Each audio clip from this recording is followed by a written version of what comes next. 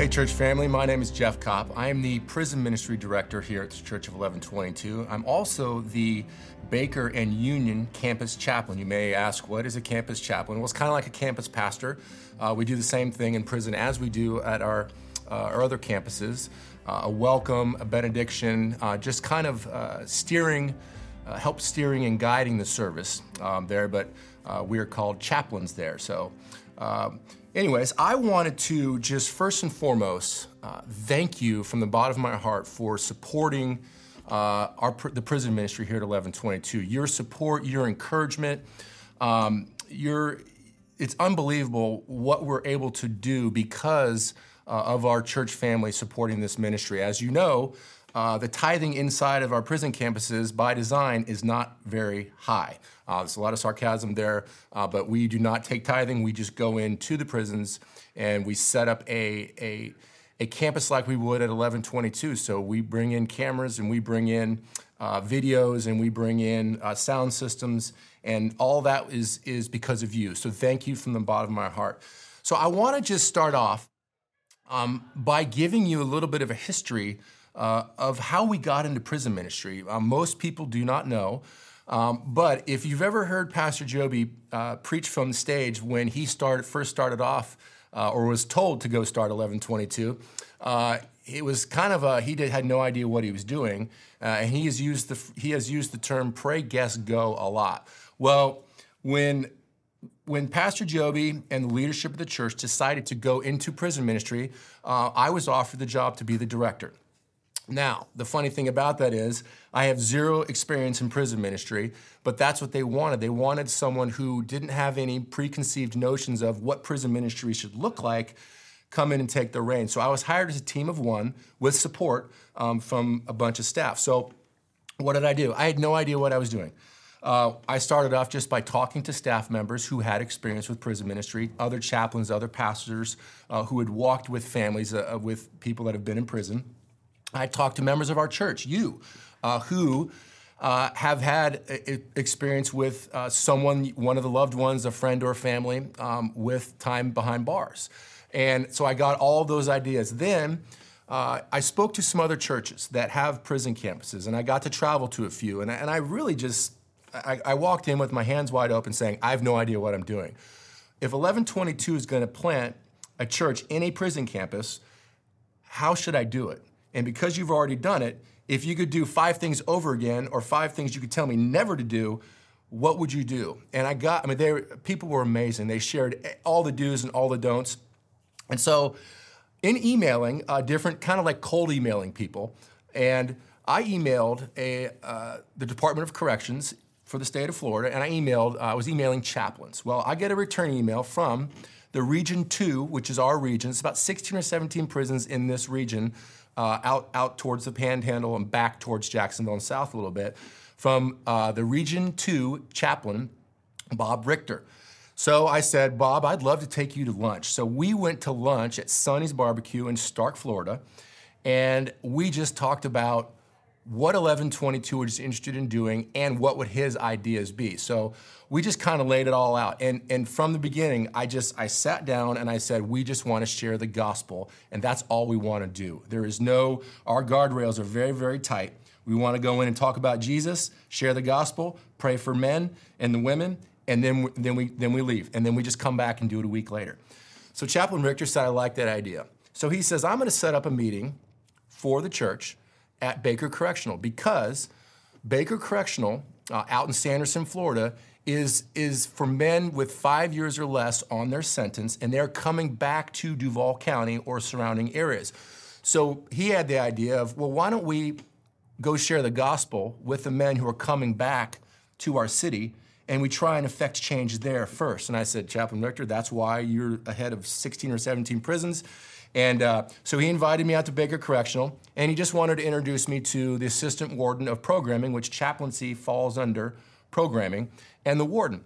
So I drive out to Sanderson, Florida, Baker Correctional, meet Chaplain Richter in the parking lot, walk in, and I just think I'm going to meet the warden and the assistant warden. Well, I walk into a conference room, and there's no less than 25 people in the room, and Chaplain Richter says, Well, everybody, this is Chaplain Jeff Kopp. He's with the Church of 1122, and he just points to me and says, Jeff, why don't you tell him what you want to do? And I kind of look over at Chaplain Richter, and I'm like, I have no notes.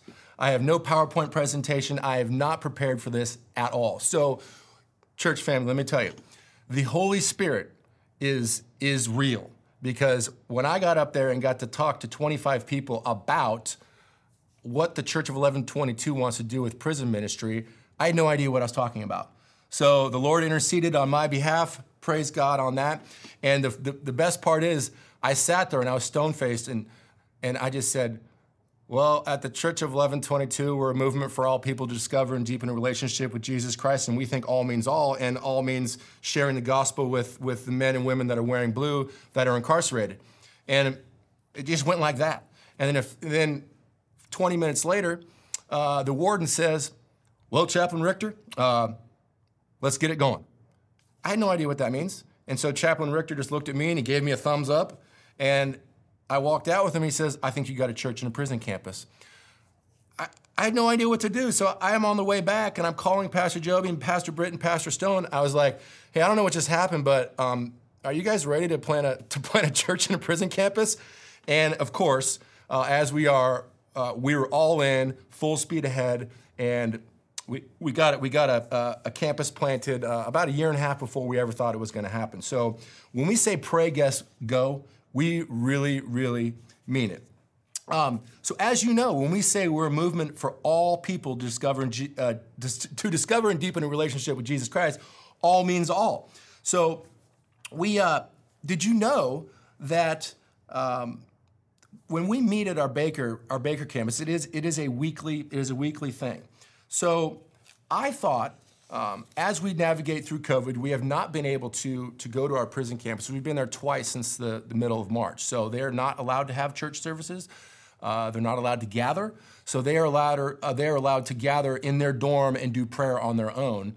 And at Baker Correctional, there are 6 dorms, and most of them are divided into 2. So you'll have anywhere from 150 men to 75 men in a group. Some of them are like Army-style barracks, and others are what you would think typical prison, 2 men in a cell and a closed door.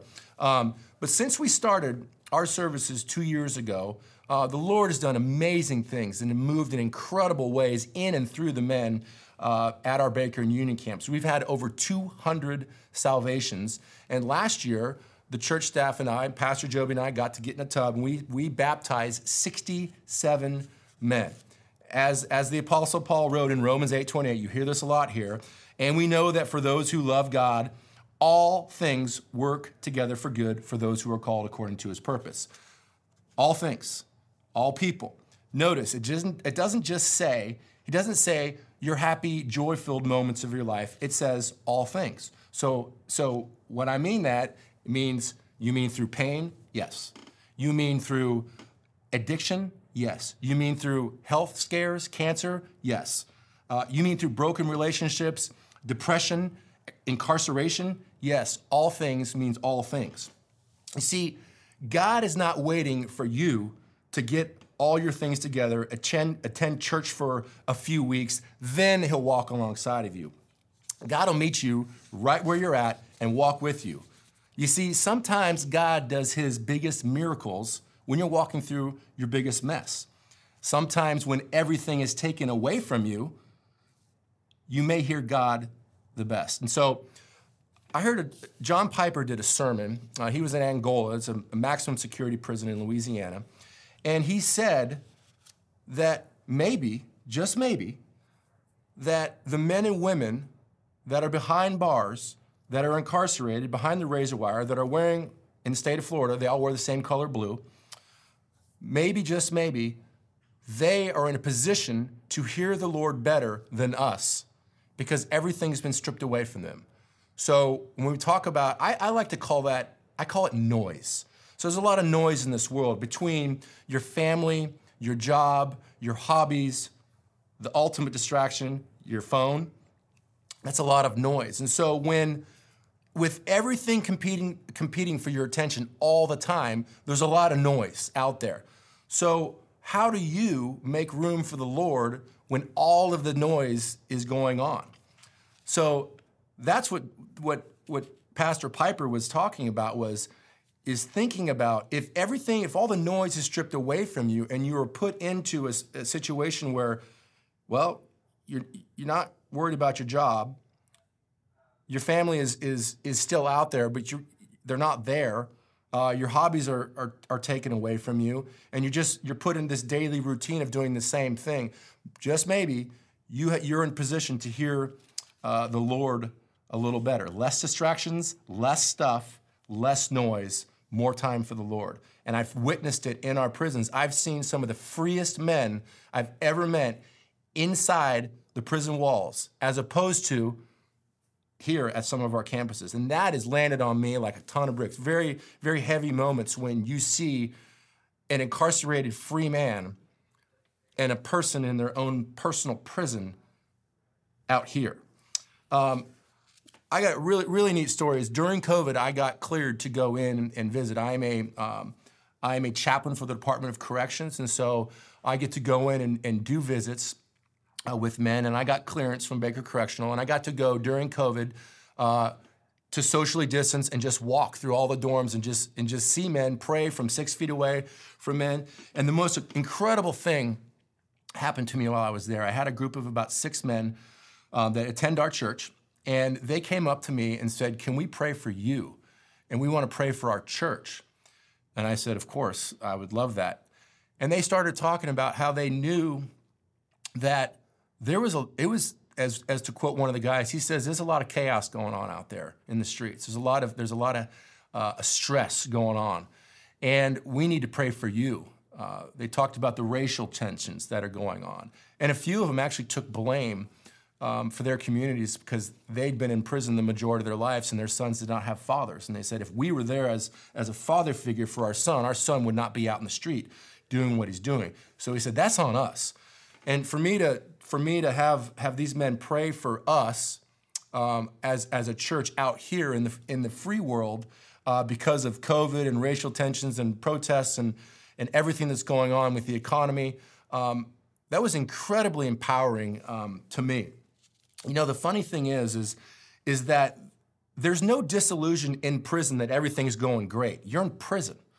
And so it's kind of understood there's been some mistakes that have been made, and you don't have this disillusion that, everything's fine.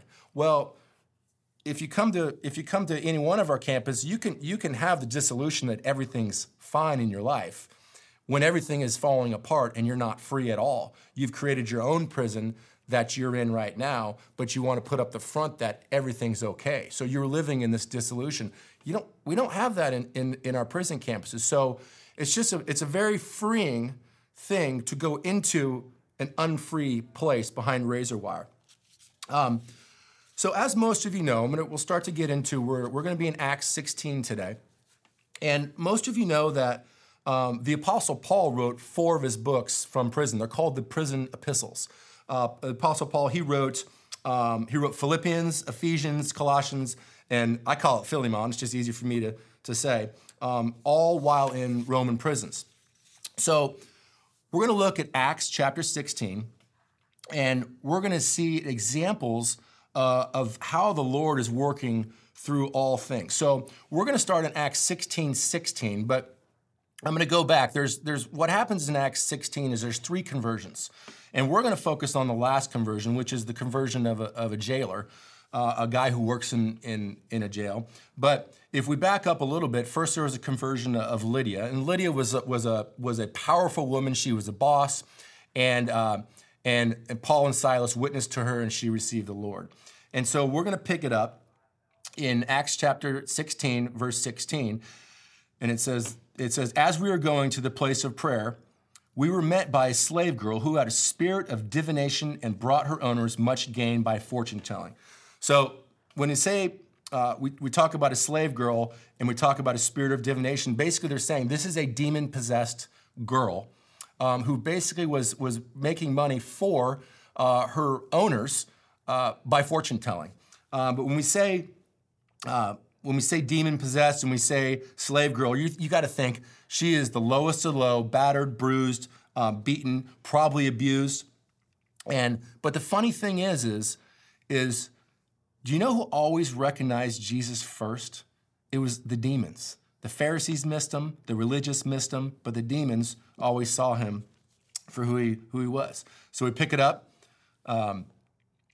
back at 16. They were met by a slave girl who had a spirit of divination and brought her owners much gain by fortune telling. Verse 17. She followed Paul and us, crying out, "These men are servants of the Most High God who proclaim to you the way of salvation."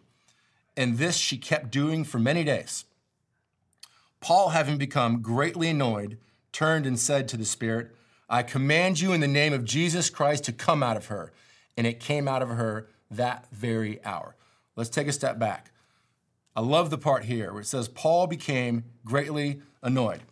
If you do not know the history of Paul, all you have to do is go back to Acts chapter 8, and you'll see this first introduction of Saul.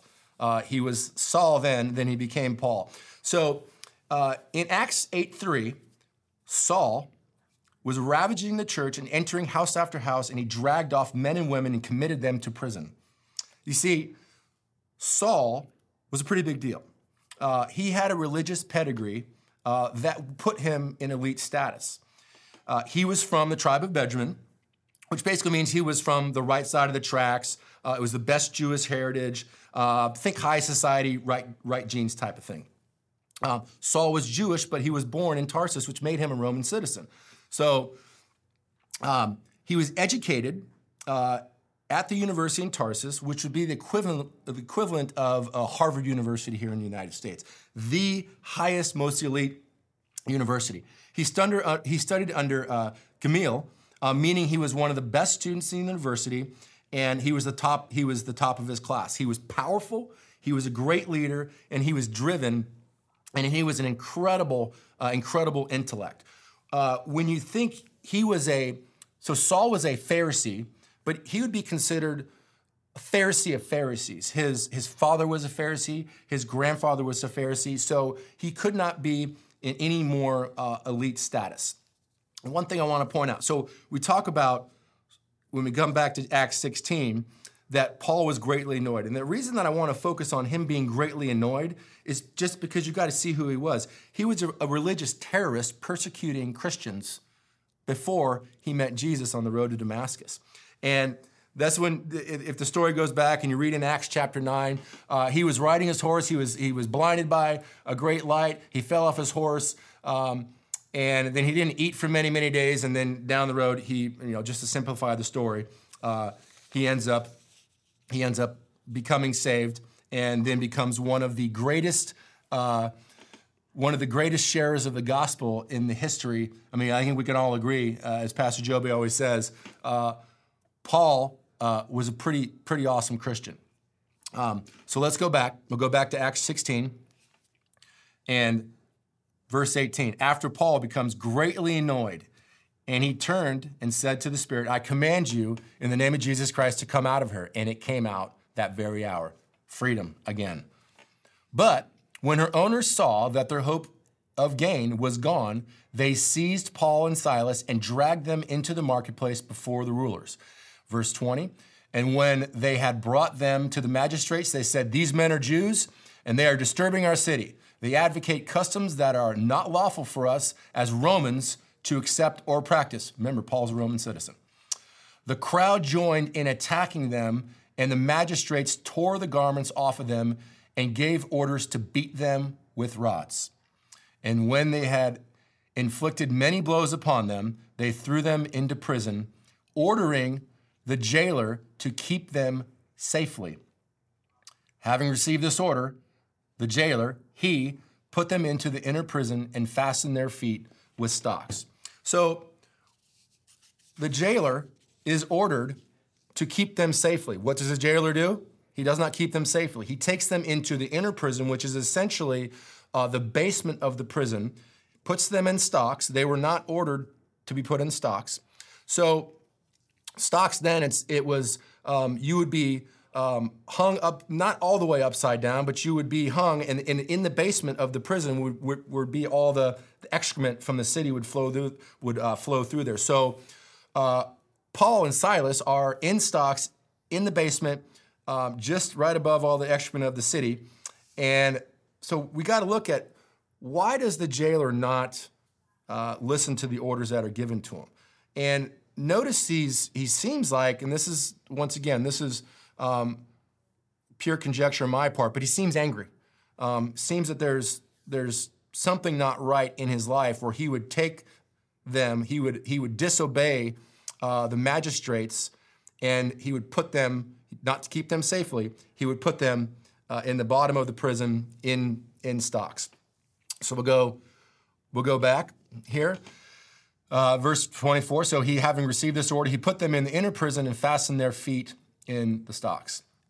Verse 25, about midnight, Paul and Silas were praying and singing hymns to God, and the prisoners were listening. So this is where you see Paul and Silas finding their freedom and joy in Jesus, not in their circumstances. And in Philippians 1, 20 and 21, while Paul was in prison, again, he wrote, Christ will be honored in my body, whether by life or death. For me, to live is Christ, and to die is gain. Freedom. How are they singing hymns at the bottom of prison while they're in stocks? It's because they're free. They're not free according to their circumstances, but they are free in Christ Jesus. In Ephesians 6:20, Paul once again writes, while he's incarcerated, he says that he is an ambassador in chains for the gospel. It's a paraphrase. Freedom, once again, in chains, and he's an ambassador. In Colossians 3, once again, while he's in prison, the Apostle Paul writes, let the peace of Christ rule your hearts, not the peace of your circumstances, the peace of Christ. Once again, freedom. You see, Paul and Silas's joy comes from knowing Jesus, not their circumstances. Go back to verse 26. And suddenly there was a great earthquake, so that the foundations of the prison were shaken. And immediately all the doors were opened and everyone's bonds were unfastened.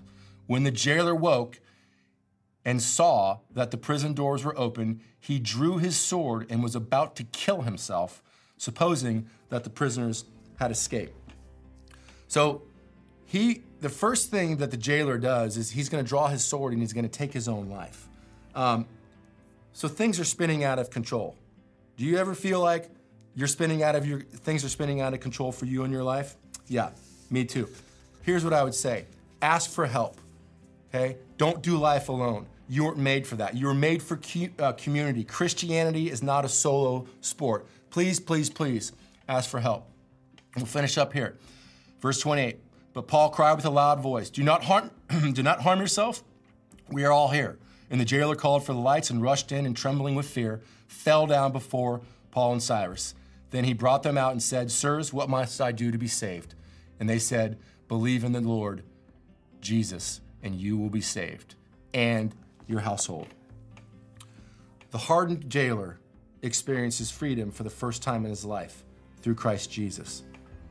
In Galatians 5:13, it says, for you were called to freedom, brothers, only do not use your freedom as an opportunity for flesh, but through love serve one another. The Lord wants you to have the freedom that comes through only knowing Christ Jesus. So whether you're in a self-made prison or whether you are incarcerated behind the razor wire, the Lord wants you to experience true freedom that only comes through Christ Jesus. Let me pray for you. Heavenly Father, we love you. We thank you. We thank you for the freedom that you give us that comes only through knowing Christ Jesus. So Father, I just pray for everyone watching this, Father, that if they are in a self-made prison, Father, that you would free them and that they would come to know Jesus, Father. We are thankful for this day, Father. We are thankful for the love that you show us, and we are thankful for your Son, Jesus, and what he did on the cross for us, as it counted for every single one of us. Church family, I love you. Be free.